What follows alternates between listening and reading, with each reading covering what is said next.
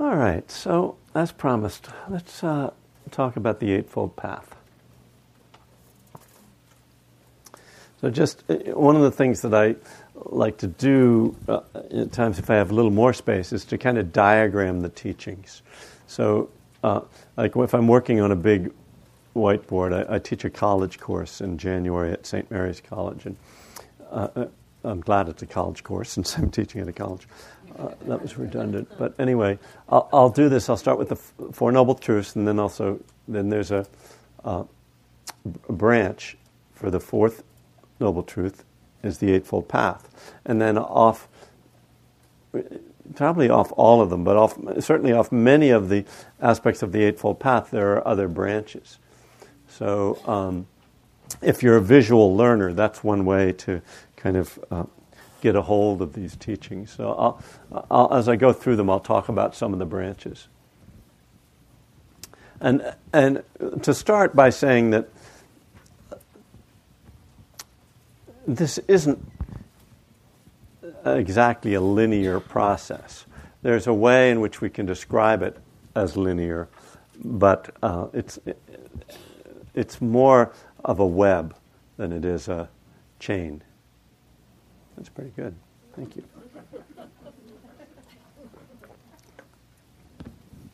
I so often get halfway to a metaphor and then I don't have anything for you, so I'm not really a metaphor type person, so. So right view as a starting point is the idea that we kind of hear the Dharma or we have a thought or a realization and something opens up for us. So in the 12-step world, we talk about the moment of clarity. So that's right view in the 12-step world. And I talk about that right in the beginning of One Breath at a Time. But it doesn't imply any real change. Nothing's really happened. But it's kind of like the beginning. First, you have to kind of see how things work or see the truth or have some insight before you're going to start to work to change. So obviously in recovery, we have this realization or this insight that this behavior we've been doing, or whether it's substance abuse or the way we relate with people or objects, has been causing us suffering. And wrong view is what we call denial, right? It's not seeing, not being clear about how things work. So in the traditional Buddhist model, some of the things that define right view are understanding the truth of the Four Noble Truths, which means that now you're studying the Eightfold Path, which is the fourth Noble Truth, and then you're flipping back to the first Noble. It's sort of, again, it's a web, not a chain. So another aspect of right view is understanding the law of karma, or at least understanding that there is a law of karma, that actions have results. So, if someone said to you, everything is impermanent, and you said, no, everything's not impermanent. There's some things that are just solid that never change. That would be considered wrong view. And so if you hear the teachings and you hear, wow, the truth of suffering. I can remember kind of hearing that and kind of going, oh, right. Like when you kind of get it, that's right view. Okay. So it's that starting point. And it's so important. If we don't have that clarity, there's no chance of a change. So right view, we can say, if we're going to talk about this in a linear fashion, leads to right intention. Now that I see the way things are, I've made a decision to turn my will over, my intention. I'm going to try to do the right thing. I'm going to try to live in harmony with this view that I now have, this clarity that I have. And intention in the Buddhist model is key, because the Buddha said that, and at one point in one of the suttas he actually says, karma is intention. This kind of shocking statement. If you really, I don't know if you get shocked by that, but in terms of how we define the word karma, the word karma just means action. And, in this traditional Indian model, Brahmanic model, pre-Hindu, but anyway, what led to Hinduism, karma was all about the actions you took and the results that came from them. And the Buddha says, actually, it starts before the action. The results of the action are informed by the intention behind the action. So this puts a little bit more responsibility on us to be mindful of why we're doing things. Not just, you need to do the right thing, but if you're doing the right thing for the wrong reasons, it's not going to really bring about the results that you want. If you're, being generous and acting nice to get something from someone, that's not the same as open-heartedly being of service. So, if you look at the 12 steps, you'll find that intention is actually woven throughout the steps. Step 3 mentions your will, turning your will over. That correlates to intention. It's not just turning your life over, but that you're going to try to, that you're going to try. You're going to be motivated by, service, compassion, wisdom. Those are going to be the driving forces behind your actions, behind your life, your will in your life. Step 6 is also about intention, we could say. We were entirely ready. That comes before the action. Entirely ready to have God removed. Step 8 explicitly mentions that. Made a list of those we had harmed and became willing to make amends to them. Set the intention to make amends to them. It's slightly different language, but I think it's pointing at very much the same thing. And it's very interesting because my understanding of the steps, of why there were 12 steps, was that at some point they kind of realized they had like 10 or something, and they wanted to kind of fluff it up so they would get that nice 12 spiritual number, 12 apostles, 12 and a dozen, but they wind up with this actual wisdom that might not be so obvious if you don't sort of understand that model. But it really fits with the Buddhist model, having clarity of intention. So, but as they say, if two frogs are sitting on a log and one of them decides to jump off, how many are on the log? There's still two on the log because they've only made a decision. They haven't. So intention isn't enough. We need to take action. So just to frame the Eightfold Path, one of the ways that the 8 elements are divided is by the first 2 are considered the wisdom steps, and the next 3 are the morality, ethics, or the way we live steps, and the last 3 are the meditation steps.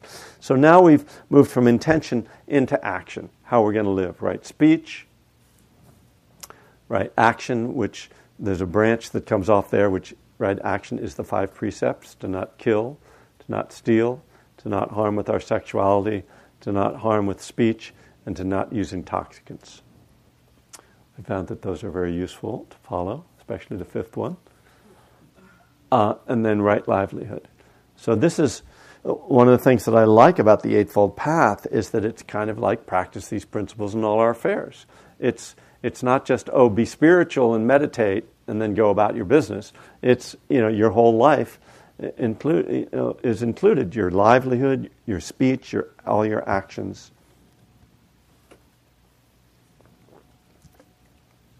And then we move into the meditative elements: right effort, right mindfulness, right concentration. Right effort is really, I've talked about that a lot, at least implicitly today, about being mindful of our effort, of the quality of our effort, not trying too hard, not striving for perfection, but not just accepting everything, but trying to see how can I have a goal without grasping. That's what the great challenge of right effort, right mindfulness. The branch that goes off right mindfulness is called the 4 foundations of mindfulness, and there's mindfulness of the body and senses, mindfulness of feeling or kind of reactivity, mindfulness of mental states, and then mindfulness of the Dharma. Each of these obviously deserves an entire talk in itself, but I'm going to cycle back and start to talk about this as higher power rather than trying to give so much covering the Eightfold Path talk. So right concentration, again, works in harmony with mindfulness. When we are meditating, generally speaking, what we're trying to do is balance effort, mindfulness, and concentration. If we're just mindful without concentration, it's hard to keep the mind still. If we're just concentrated without mindfulness, it's more like a hypnotic state. You're just zoned out. And both of them require effort. So again, there's this kind of blending that requires us to be attentive to what's helpful right now. There isn't like, here's how you meditate, because it depends on what's going on. It depends on your energy. It depends on your mood. It depends on your experience. Your past experience, and and what you're trying to cultivate. Many different elements to practice. So, I want to talk about these as powers. So, in my book, Burning Desire, which is about looking at the Dharma, the Buddhist teachings, as a higher power, one of the big chunks of the book is going through the Eightfold Path and looking at them as powers. I might bring that up on my tablet here, if I can. But let me just see if I can get the table of contents and find the section that I want. There it is. Okay.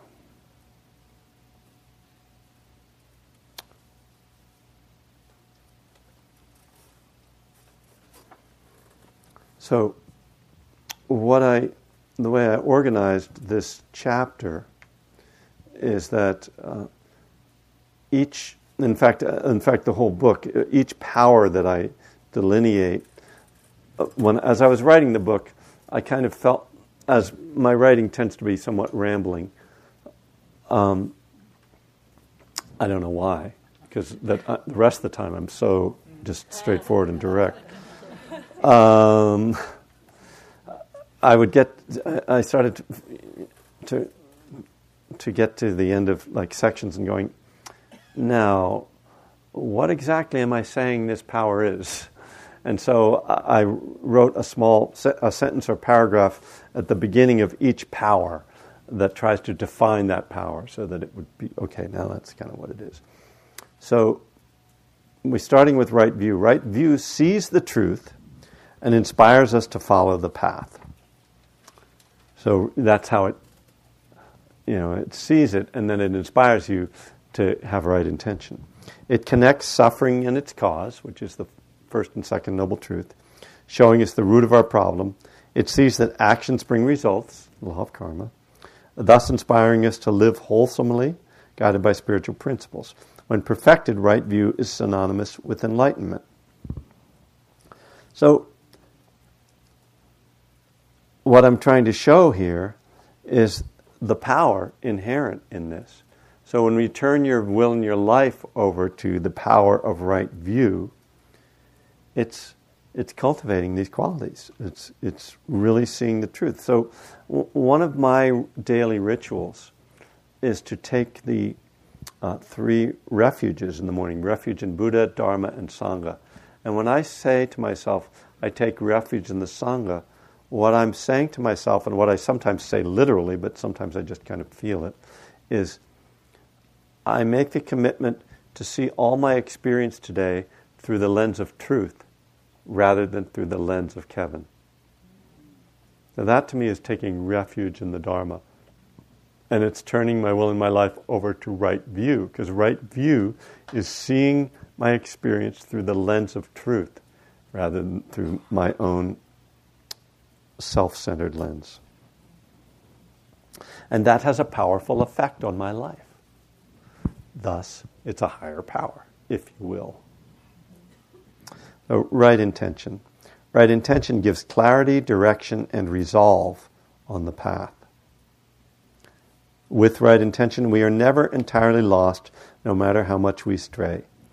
Keep coming back, it works. That's right intention. Okay? And keep coming back to your breath. That's also right intention. Right intention guides us back to ourselves and the values of kindness and wisdom. So we know how we want to be. You know, and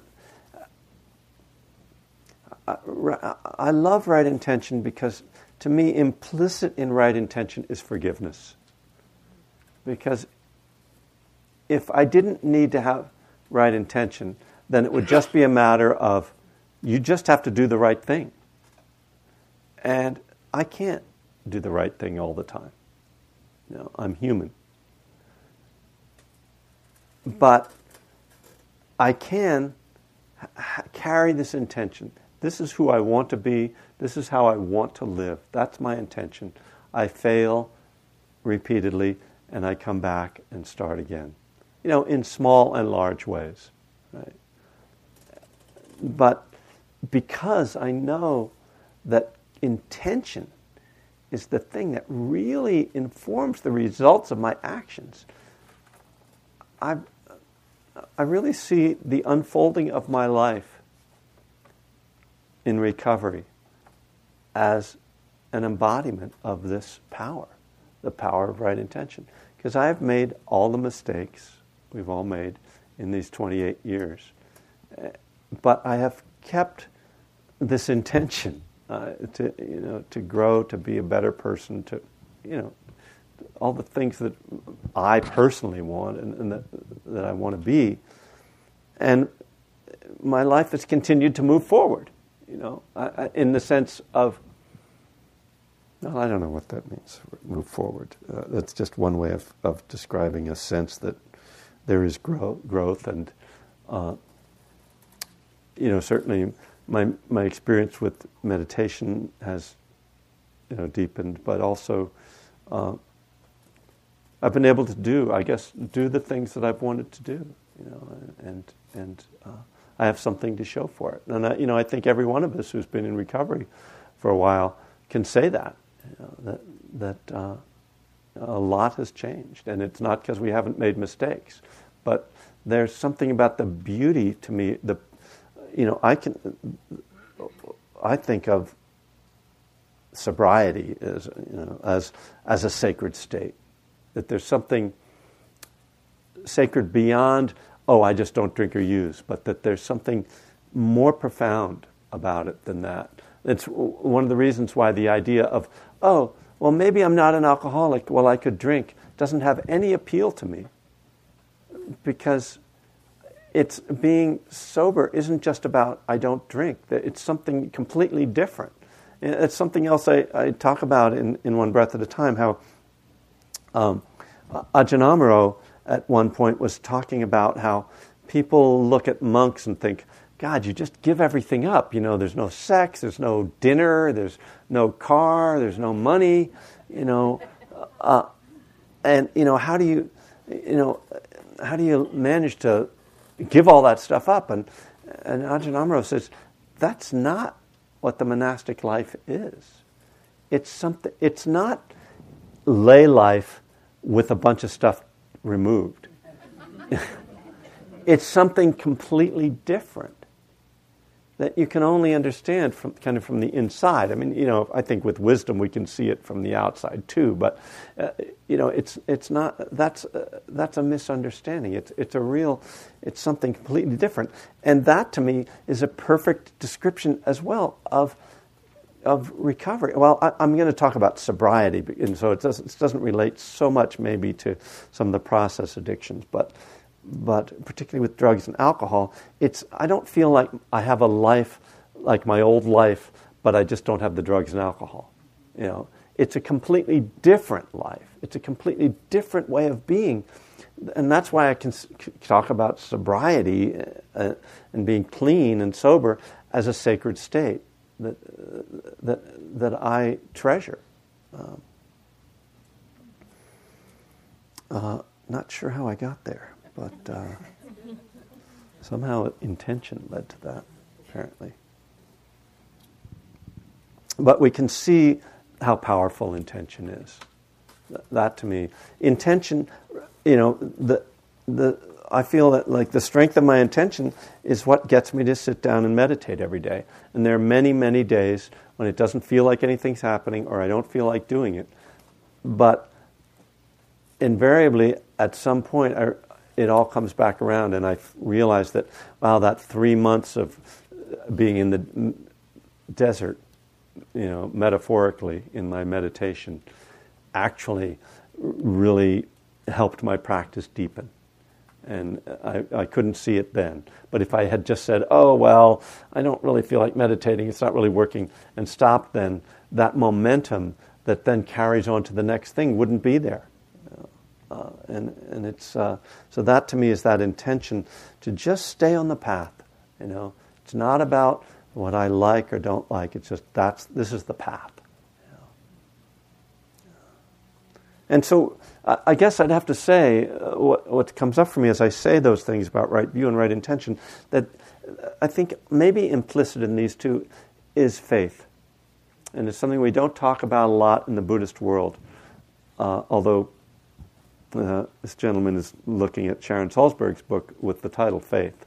And in fact, faith is a foundation power in traditional Buddhist teachings.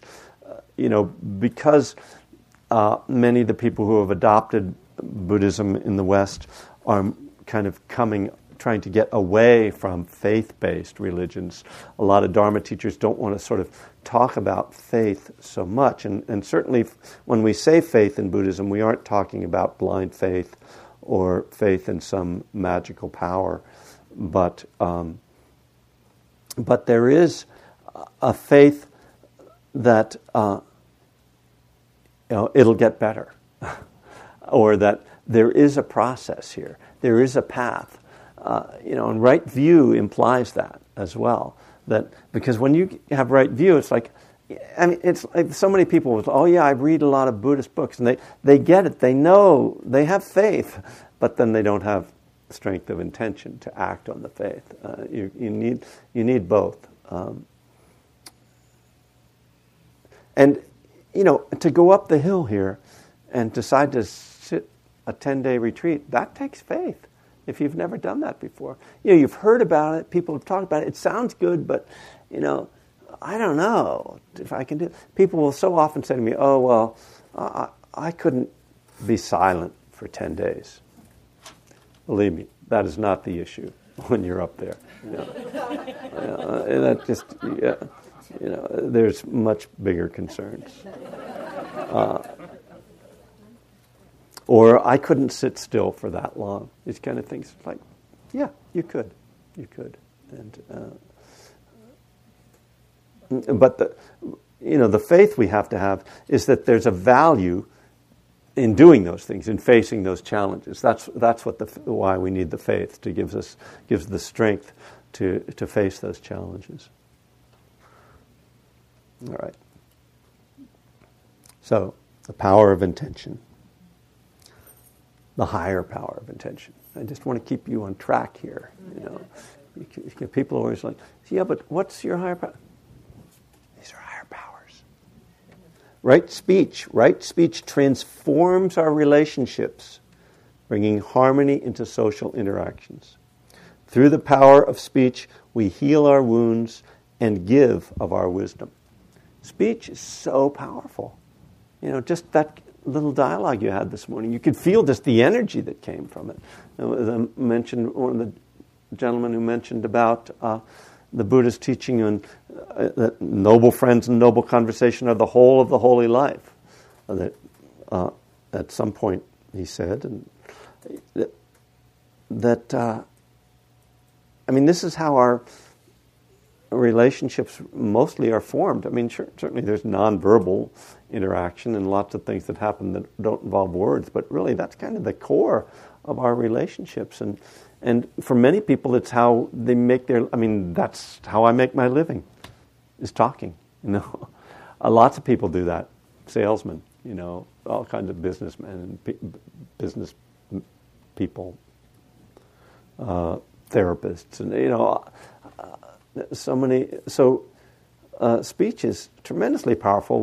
We look at some of the great political speeches that have been transforming. We still recite many of these great speeches, and then there are some that we try to forget, like Hitler. His speech was very powerful. He hypnotized a whole country, more or less. That's my sense of it anyway. So how we use speech is very powerful and takes a lot of work. I'd say it was back in the mid-'90s when I kind of made the resolution to start to really apply the principles of right speech. And, that's just an ongoing job. It just really takes a lot of care. But, when I find myself in the midst of an argument with my wife because I said something stupid, I realize, wow. One little stupid thing is so powerful. And one really good thing also can be really healing. So this is a higher power. What I want to say, I was the youngest of 5 boys, Irish Catholic alcoholics. And, our mode of communication was sarcasm. And that's how Kevin wants to talk, and I still do, obviously. But you'd be surprised how much editing I do. Just on an aside, I was watching TV with my daughter last night. It was probably Sports Center or something. And she's 15 and she just finished working as a counselor in training for her day camp in Berkeley, the camp that she went to for 10 years, and then now she graduated to be a counselor. And she said, and I forget in what context she said it, but she said, Naomi, who was her boss, I guess, in her evaluation, she said I should work on my sarcasm. And I was like, oh, honey, I'm sorry. She said, you can blame that on me. Well, actually, the first thing I said was, so did she say you should be more sarcastic? No. Yeah. She said, yeah, because my daughter was working with the 5-year-olds. She said, yeah, the 5-year-olds don't really understand sarcasm. And my feeling is it's never too early to start them, but apparently that wasn't the approach. So, all right. So that's seeing the karma that I've passed on to my daughter. Poor kid.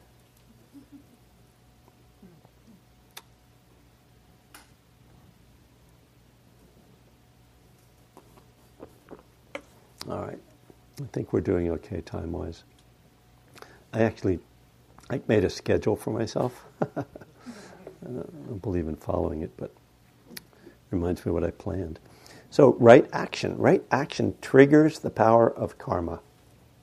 It is a simple guide to God's will and puts us in harmony with the moral fabric of the universe. Right action transforms our relationships. You don't have to write this down, just buy my book. All right. Sorry.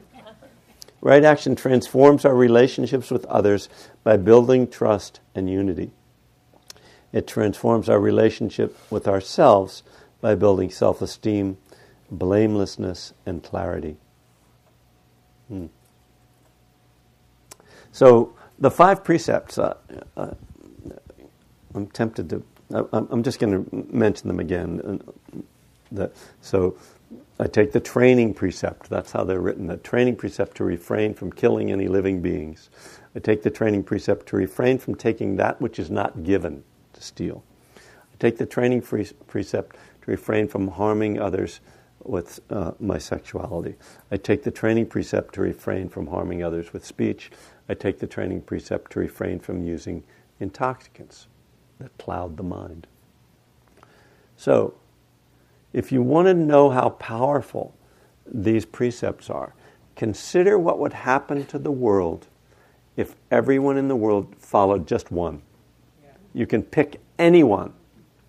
If all people stopped killing people, just people, not even all living beings, just people, the world would be completely transformed. If all people stopped taking what was not given, and all the implications of that, the world would be completely transformed. If people stopped harming each other sexually, the world would be completely transformed. If people stopped abusing speech, just lying, wow, that would be a really different world. Or if everyone stopped using intoxicants.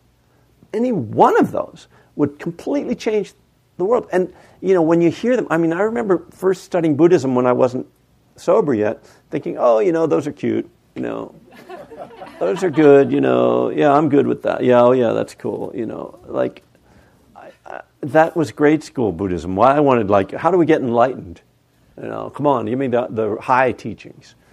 But you realize this is a powerful teaching when we actually follow it.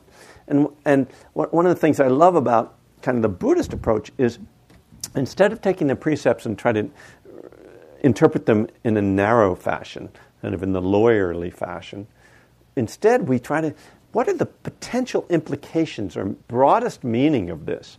And take that on as the precept.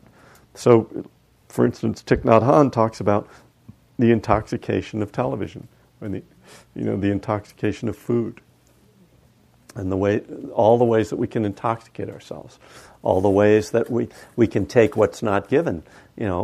As people living in the United States, we're already kind of taking more than our share, just without even meaning to.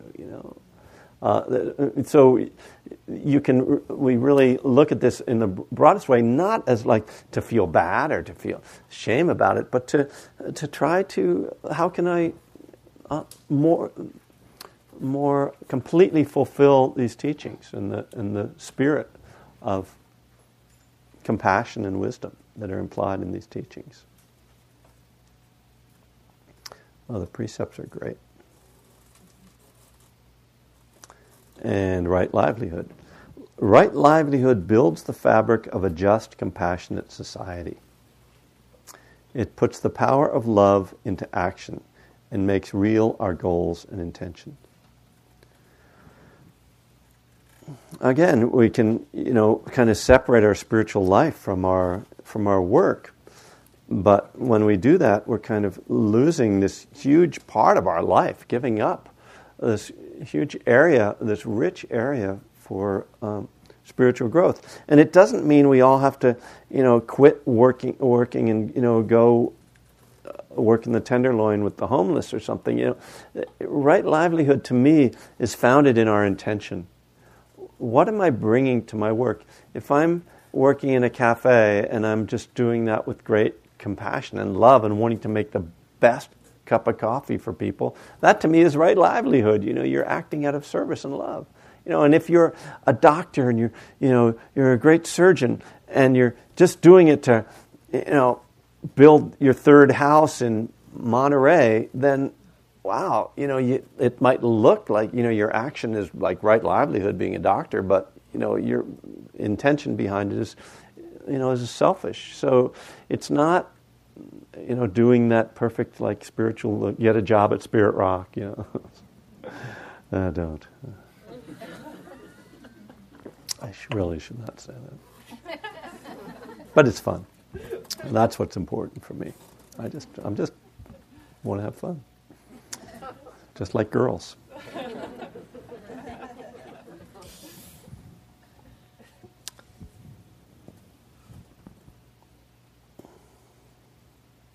But again, the power of our work. Having a child, and I'm sure many of you are parents, and you watch kids grow up, and when they're young, of course, all they want to do is play.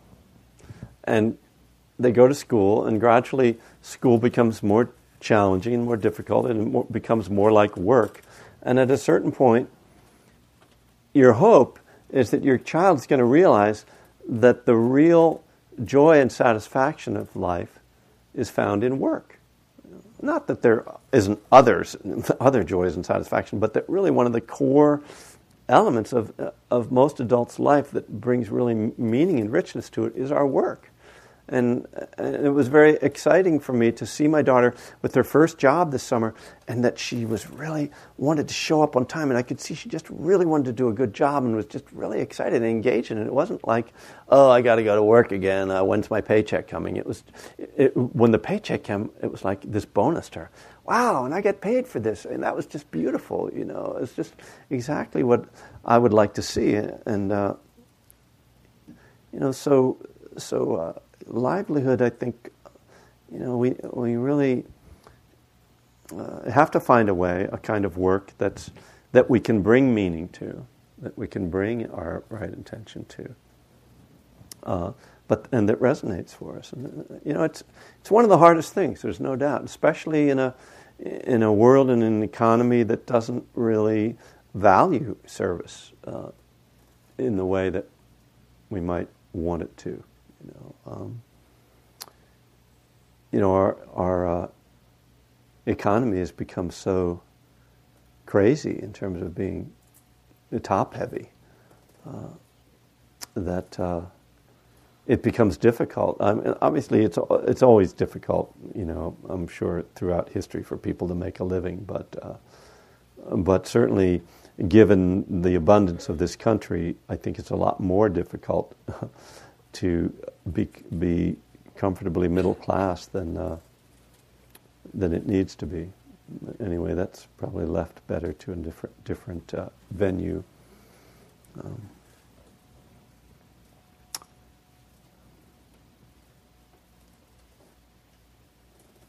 I'm just going to, but because I was sort of branching off into politics, it reminds me of something that I just wanted to bring up, and I'm not going to say a lot about this, but a couple months ago there was a Western Buddhist Teachers Conference held here at Spirit Rock, and before the conference, several sanghas, several Buddhist communities in the UK and in the States sent open letters to the teachers of the conference asking that they address climate change and global warming more directly in their teachings, and addressing the suffering that comes of that, which I thought that was really a very lovely, a very beautiful thing. And my first reaction, maybe because of my tendencies, was to kind of think, I don't want to get up and just, rant or lecture or, what can I say? And to some extent, it's speaking to a Buddhist group is kind of, speaking to the converted or preaching to the choir. But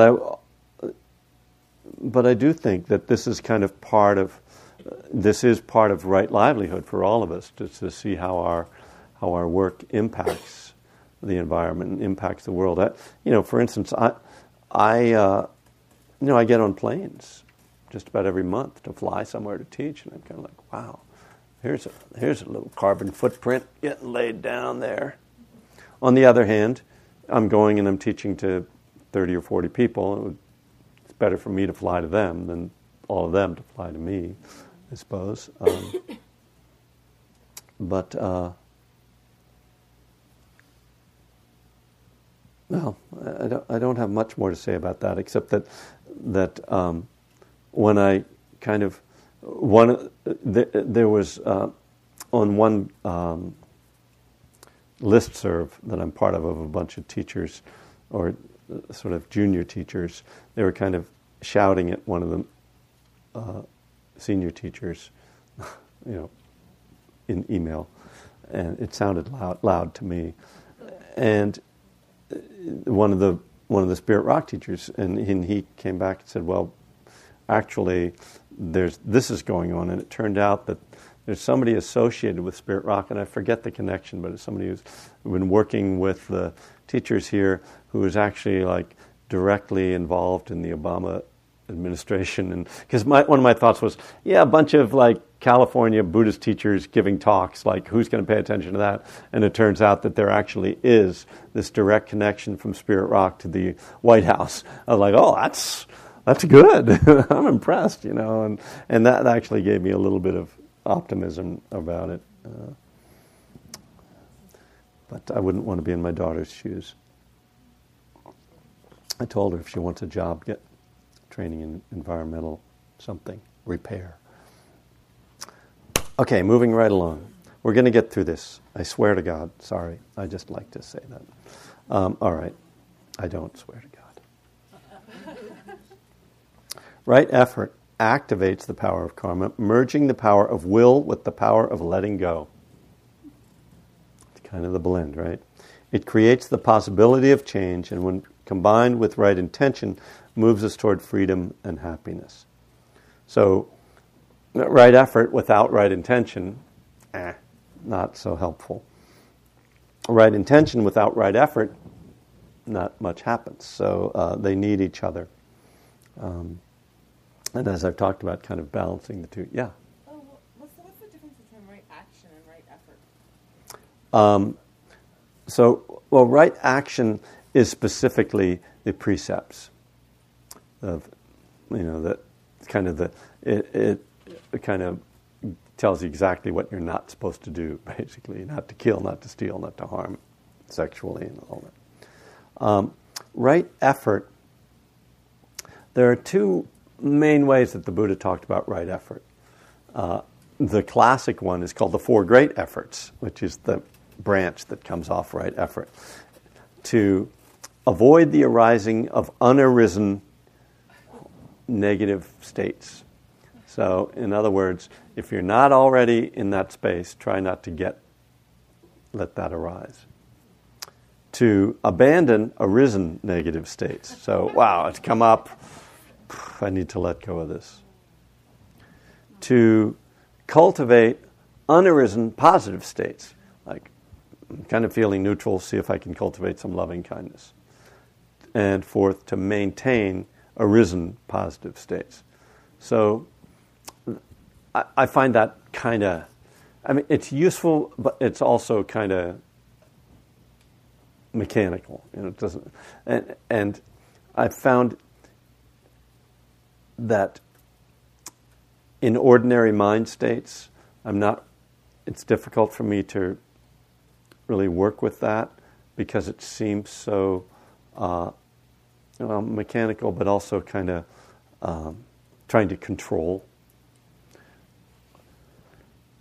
When the mind is very quiet and there's less ego aroused, there isn't a lot of I happening, then it becomes much more possible to cultivate the unarisen without grasping.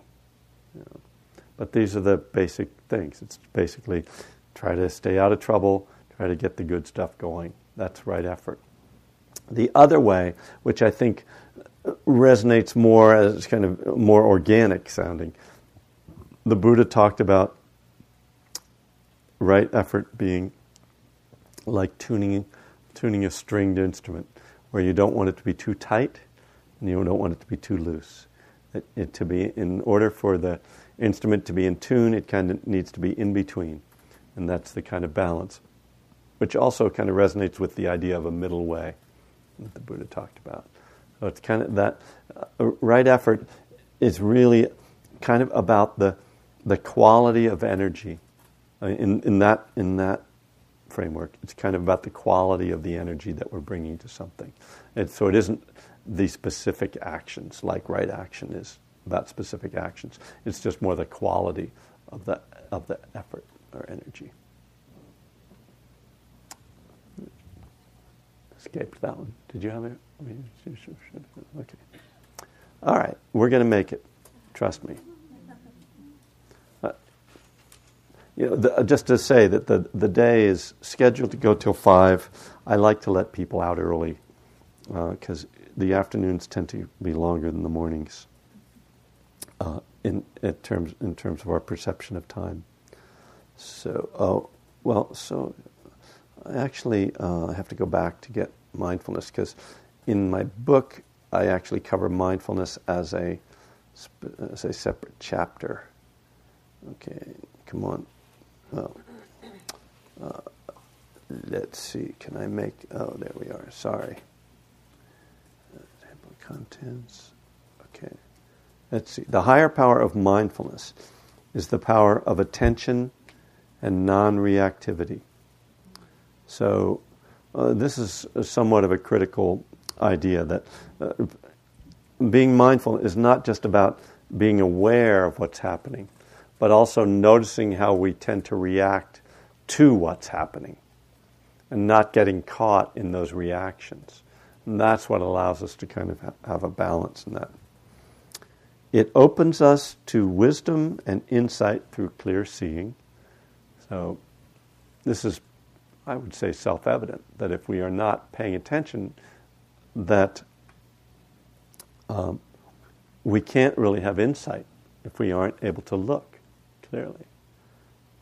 Mindfulness is the foundation of all spiritual growth as it reveals the truth of the way things are internally and externally. So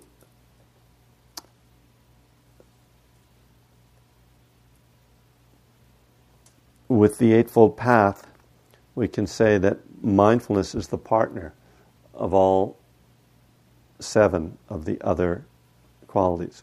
Without mindfulness, the rest of the elements can't really manifest properly. Right view implies mindfulness. Right intention, in order to know what our intention is, we must be mindful.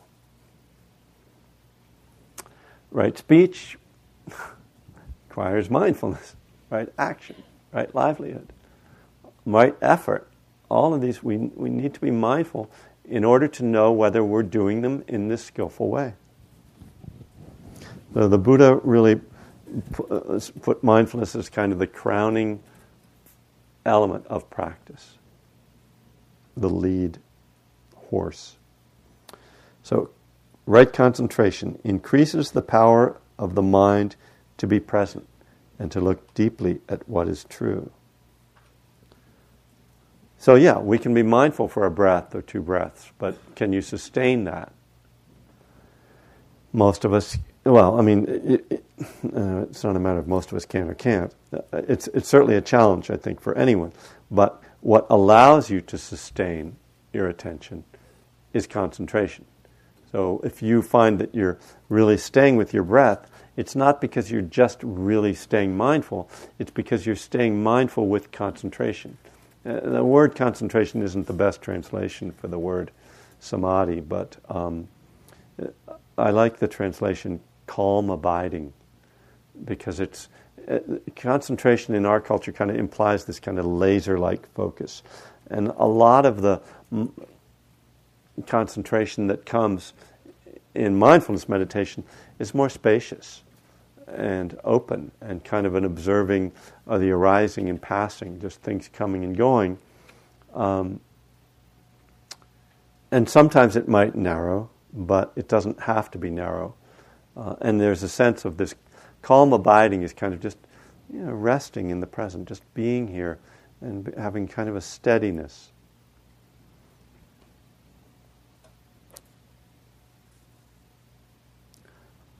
concentration is incredibly powerful. So in terms of higher powers, in the traditional texts, it says that there are these psychic powers that come with very deep states of concentration. And they are just like the miracles that saints perform. Walking on water, being in two places at once, being able to move through walls. And in the Catholic Church, being able to do these things, you're kind of rewarded with this sainthood. It means that you're this. I don't know what it means exactly. I don't even know what a saint is, now that I think of it. But it's interesting that the Buddha is just sort of down to earth. He doesn't put any mystical or metaphysical meaning on things. He just says, oh, well, if your mind gets very, very concentrated, then you have these other capacities. And it's not the point. It's just, that's just happens. It's more like a side effect. The point is if you can let go, then that's a power that the Buddha, that in Buddhism, that's the, superpower, is to let go. It's not to walk on water. There's a great story of the young monk who is ready to really go deep into his practice, and the master says, okay, well, there's a cabin up by that river, so go up there and spend a few months in silent meditation. And he goes up and he's walking meditation, sitting meditation, hour after hour, day after day, week after week, month, deep, deep, deep states of concentration, just these transcendent experiences. And one day the master comes and says, so you've been practicing? Yes, I've been practicing very hard every day, very devout. I haven't wasted a minute. Very good, very good. So what have you learned? And the monk says, let me show you. Walks out, walks on the river, walks on water, across the river and back. Master looks at him. You spent your time learning to do that? There's a bridge right up there. That's a complete waste of time. So.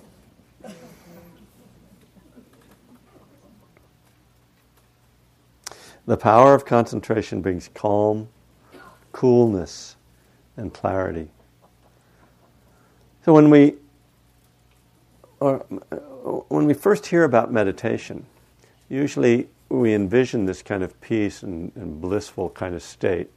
And then maybe you start to meditate and it doesn't quite feel like that.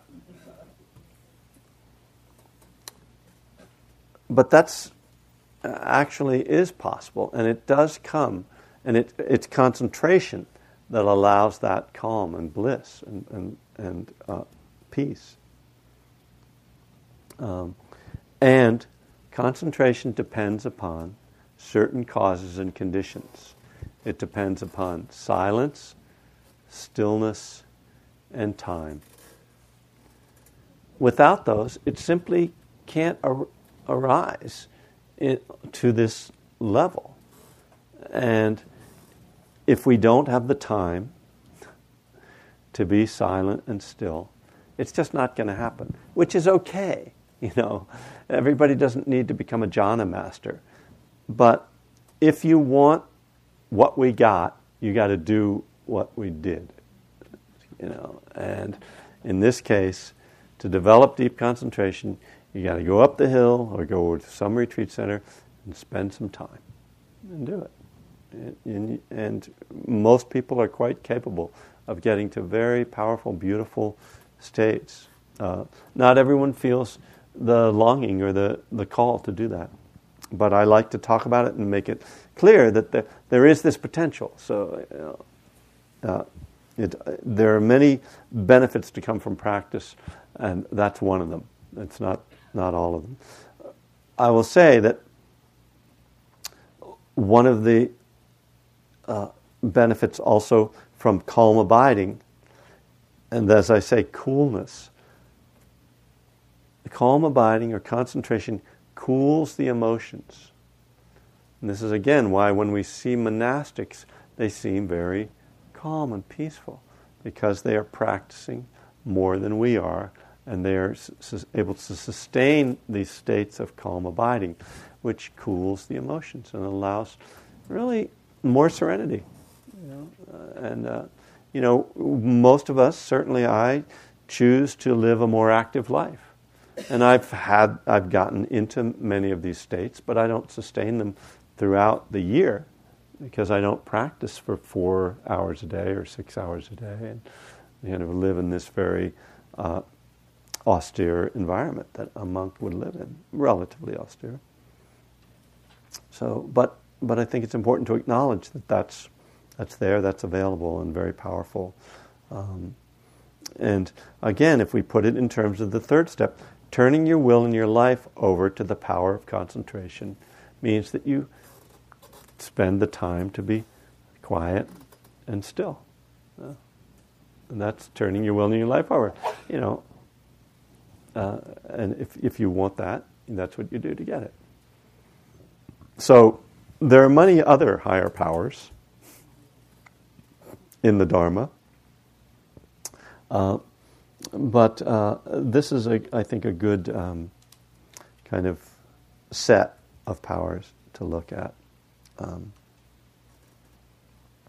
So let me open it up one more time for any questions or comments about this material.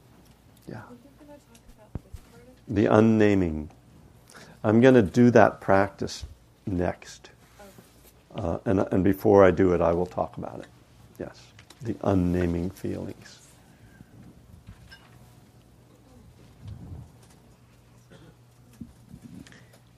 I find it kind of interesting that, given how much we generally focus on thoughts and feelings, that there's no right thought or right feeling, and I can see that some of these could be architected that they're underlying, but I guess that's just the comment I wanted to make. Sometimes right view is translated as right thought. It's meaning kind of, it's the right way to think about things. It's the right way to interpret experience. But no feeling, no, not so much. We encounter the kind of exploration of feelings under right mindfulness, but it's about being mindful of feeling, not about having some particular feelings. But we could say that certainly when the Buddha teaches loving kindness, these are, well, actually, I think we can talk about it in this way, that the Buddha said the four, what is called the four Brahma Viharas, the divine abodes, loving kindness, compassion, sympathetic joy, and equanimity, are the four highest emotions. So actually, that's what I would call right emotion, which that could be a difficult, I'm not sure I want to carry that around on my shoulder. But it's like, that's kind of where you want to incline the mind. So for instance, when somebody is behaving in a way that's irritating to you, to incline the mind away from irritation and anger towards compassion for them. Oh, they're acting out of their own pain.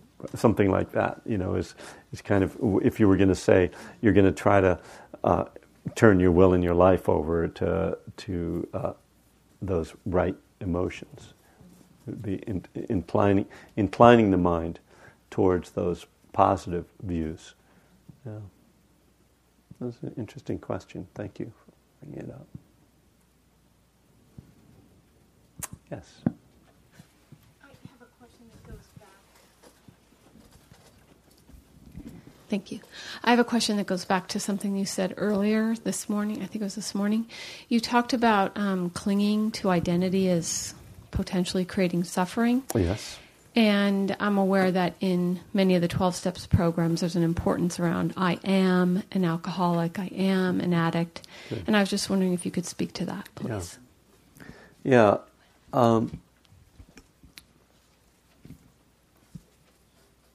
I consider identifying myself as an alcoholic as a skillful means. This is a term, I don't know if you're familiar with the term, right? Upaya. And so it's the understanding, I understand that this is not who I am, but the reminder that I can't drink if I want to have the life that I have is helpful. And so it's just for me a reminder, and rather than a label and like identifying with it. And I know I hear that question or concern from people in Buddhist circles from time to time. And I think one of the things that I like to say is that, especially when someone's really like, well, I'm not taking on that identity, like sort of doing it in a self-righteous Buddhist way. What I kind of want to say to them is, well, when you stop identifying with any other view of yourself, then go ahead and drop that one too. But it's not, if you're really looking for total purity of I don't identify with the idea of self at all. I don't have that. Well, make sure that you really don't have that with anything before you decide that you're not going to use this one. I mean, I find it useful that when my daughter says "Daddy," I know who she's talking to, and that I don't go, "I'm not Daddy. There is no self," So don't try to label me, okay? They're just functional terms that are useful, and if it outlives its usefulness, that's fine. I mean, the truth is, I don't know whether I'm an alcoholic. I never was. Didn't go through rehab. I didn't get DUIs for some reason. I never was diagnosed as an alcoholic, so it stopped being important to me whether I was technically an alcoholic or not a long time ago, because I'm pretty sure that if I started drinking again, my life would get worse, and that's what's important to me. When I was drinking, I had problems, and I couldn't deal with them.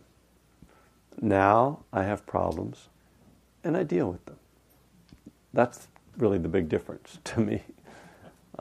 And of course, there's the irony that most of the time when people decide that they're not alcoholics, what's the first thing they do? Go out and have a drink. Well, I would think if you weren't an alcoholic, maybe next month you would be at a wedding and you'd have a glass of champagne. But I'm not an alcoholic. Are the bars still open? Okay, whatever. That joke always works, I just have to say. Eventually everybody will have heard it and they'll stop laughing, but so far, so good. I think there was a hand up over here. Yes.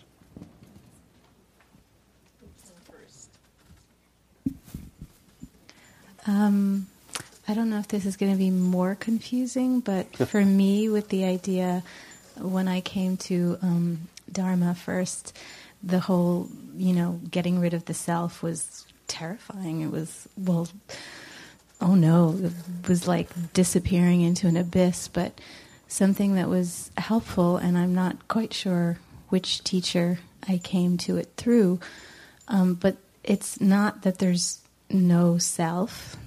There's also no self. So it's not one or the other. That there's both self and no self. Yeah, which is weird, but I found it helpful at the. Well, I'm glad that works for you. I would go back to the term anatta, which is translated sometimes as no self. It's kind of, I've heard it refined to not self. That is, my thoughts are not myself, my feelings are not myself, my body is not myself. None of those things are myself. And the Buddha didn't say there's no self. He just said none of these things were self, which is very typical of his teachings. So many of his teachings are in negative terms: non-ill will, non-grasping. What we would call love for non-ill will and letting go for non-grasping. But he used these negative terms, and one of the reasons, and not self, that's not self. One of the reasons that I think he does this is that he's not giving you some concept to latch onto. If he says, love everybody. I mean, not that does come through, but the right intention is to love. Well, then all of a sudden you're like, okay, I have to love. But instead he says, right intention is non-ill will and non-clinging. Then it doesn't give you something to kind of like latch onto and say, this is what it's supposed to be. And not self, the same thing. Oh, there's no self. Okay, right. I'm interested in the teachings more on a practical level than I am on a theoretical level. And what I see is that I have many selves. It's another, just flipping it, I have many identities. I have Daddy. I have, Kevin teacher. I have Kevin golfer, Kevin husband. All those things are different identities that we move through. None of them is solid or defines me. They're all useful and have a function. And my job is to be present enough to act skillfully within that role when I'm in that role, and especially to not confuse my roles. And people do that, So, yeah. Thank you. Okay. Hello. Hello. This has to do with my wrestling with the third step prayer and the notion of higher power's will for me. Uh-huh. And how I've coped is I've translated into what is I can relate to this notion of a greater wisdom, that I'm very ignorant compared to the wisdom, the universal wisdom, or the wisdom of even a 12-step meeting. Mm-hmm. That's greater than my wisdom. Mm-hmm. And so I can open up to that in a third step prayer. Yeah. But as soon as I hear God's or higher power's will for me, like there's a plan, I recoil. And I'm kind of getting that this is the wisdom. I think I'm getting that this is like my version of wisdom. You're saying open to wisdom, not so much a plan. Right. Absolutely. Yeah, the idea of a plan definitely goes against Buddhist principles. As I said before, the Buddha said that there was nothing was preordained, and that in this moment you can change karma. You can't change all of it. I mean, there's some things that there's a momentum from past actions and past intentions, but we can move it. So I think of God's will, first of all, as being whatever is. It's like, oh, that's what's happening. And what's happening. This is a bit of an oversimplification, but just for the purposes of this conversation, what's happening is a result of past karma. Different people have taken different actions. I've taken actions, and they are manifesting in this way in this moment. That karma is powerful, and it has this effect. I can't change all the past actions and intentions that have culminated in this manifestation in this moment. So that's, if I want to call that God's will, I can use that language, and for me that makes sense within my framework of my understanding of things. So that's one thing. God's will is what is. I also look to right action, the precepts, as being the. So let's take it out of God and put it in the law of karma again. The law of karma doesn't have a will, so the word will doesn't really fit with this, but it does fit with the idea of powers, that I need to align myself with this power, and so that the law of karma will, let's say, support me in following the precepts. So that makes as much sense for a Buddhist in terms of will, God's will, as anything. That's God's will. Follow the precepts. Be mindful. That's the will of karma, or it's the implications of what karma is saying. Follow these things. This is if you're looking for guidance, there it is. So if that's what God's will is for you, like guidance, then to me there it is. Now I know there are people who feel that they actually get kind of psychic guidance, and that's just not something I get. But I never even hallucinated when I took LSD, so I think I'm I'm not very open psychically, Someone who came to one of my retreats, I don't know if I have this in here, wrote a Buddhist version of the third step prayer. It's not in here. I'll see if I can find it as we're taking the next question. Because there was, there are some more hands. That's good. Okay, we're going to try to wrap this up soon, but a couple more questions. Hi. So if you're not a daddy, and you're not a teacher, and you're not a golfer, then what are you? Or who are you? I mean... Mm-hmm. Well, why is it important to be something? And so I didn't say I wasn't those things. I am those things when I'm those things. That's how I view it. Okay. I'm just, But none of them are, I can't say that any one of those defines me. And, we could say, oh, well, all of them together define you. Okay, but maybe tomorrow I'm going to take up ping pong. And so then I'm a ping ponger. So then I have to expand. So it's not, none of those things are really the identity. There was, I had an English professor at Cal. Actually, he was sober, a really wonderful guy, Julian Boyd, and he's dead now, so I can say his name. Because I just broke his anonymity.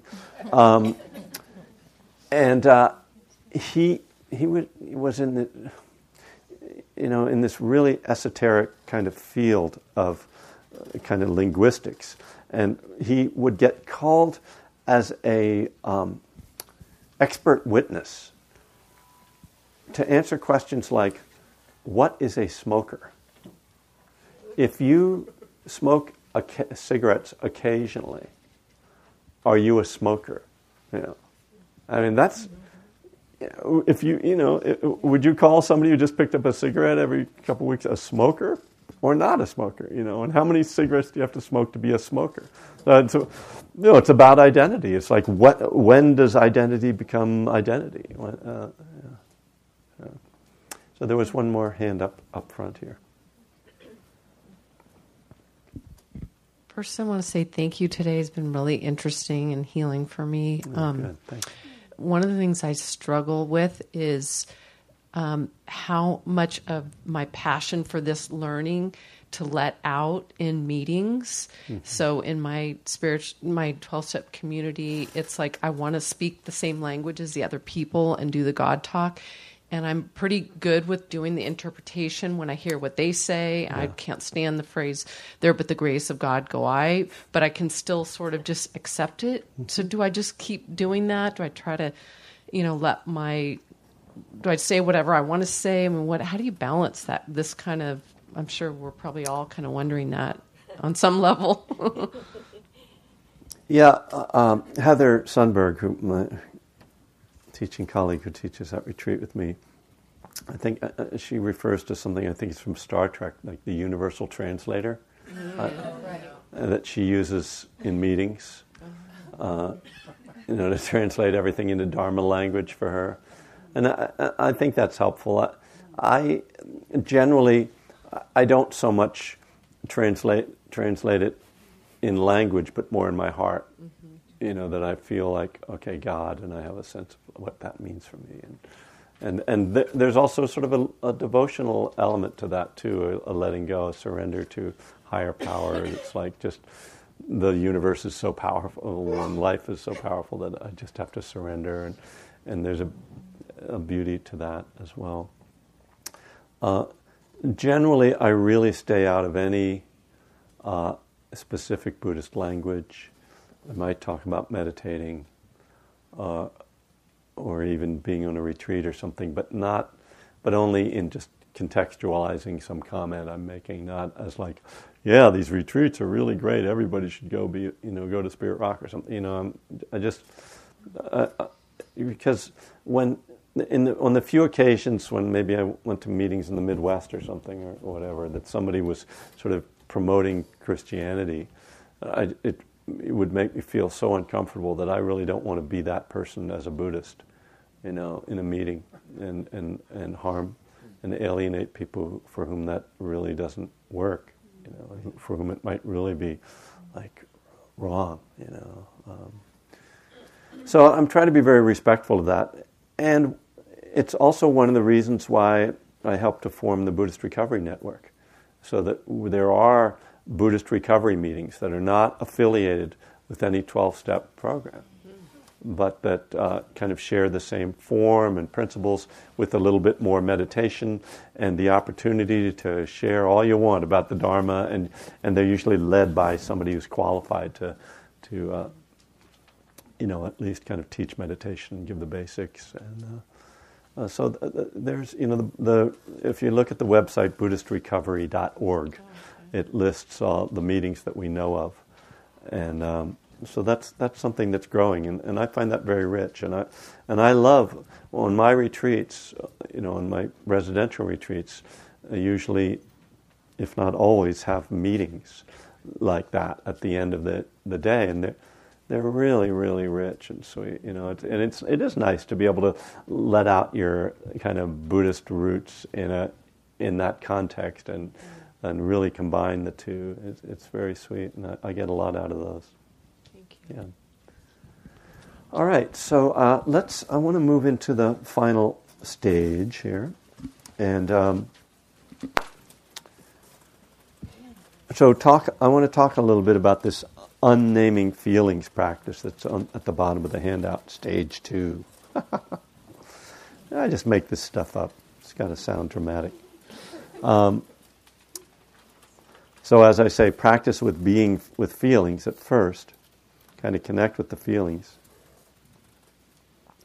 And then notice the name you put on feelings.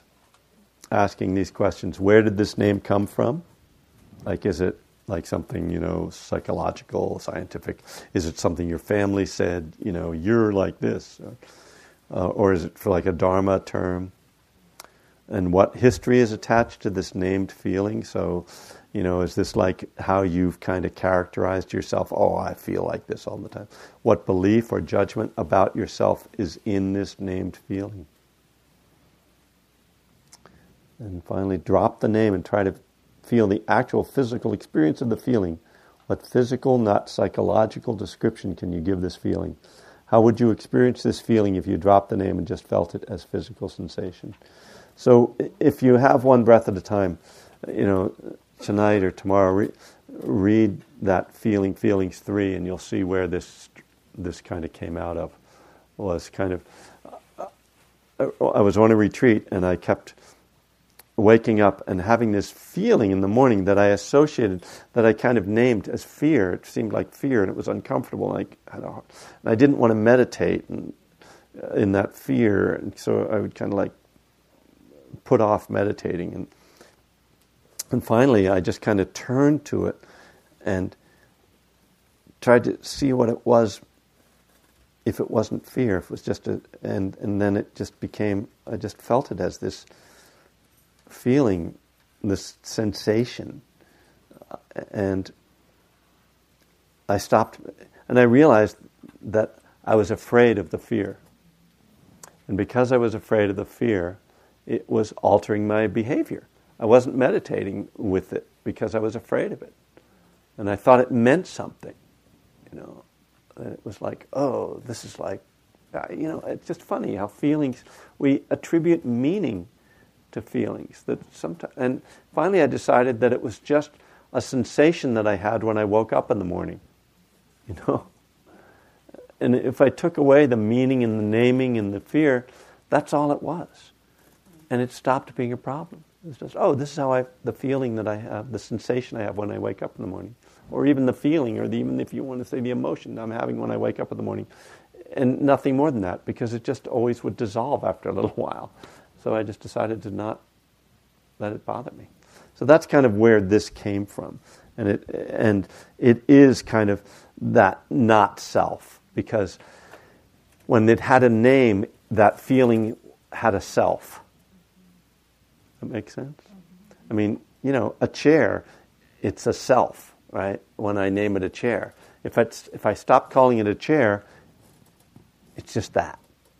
Suchness, as they call it in Zen. It's just isness. No name, no word. And that's also not self.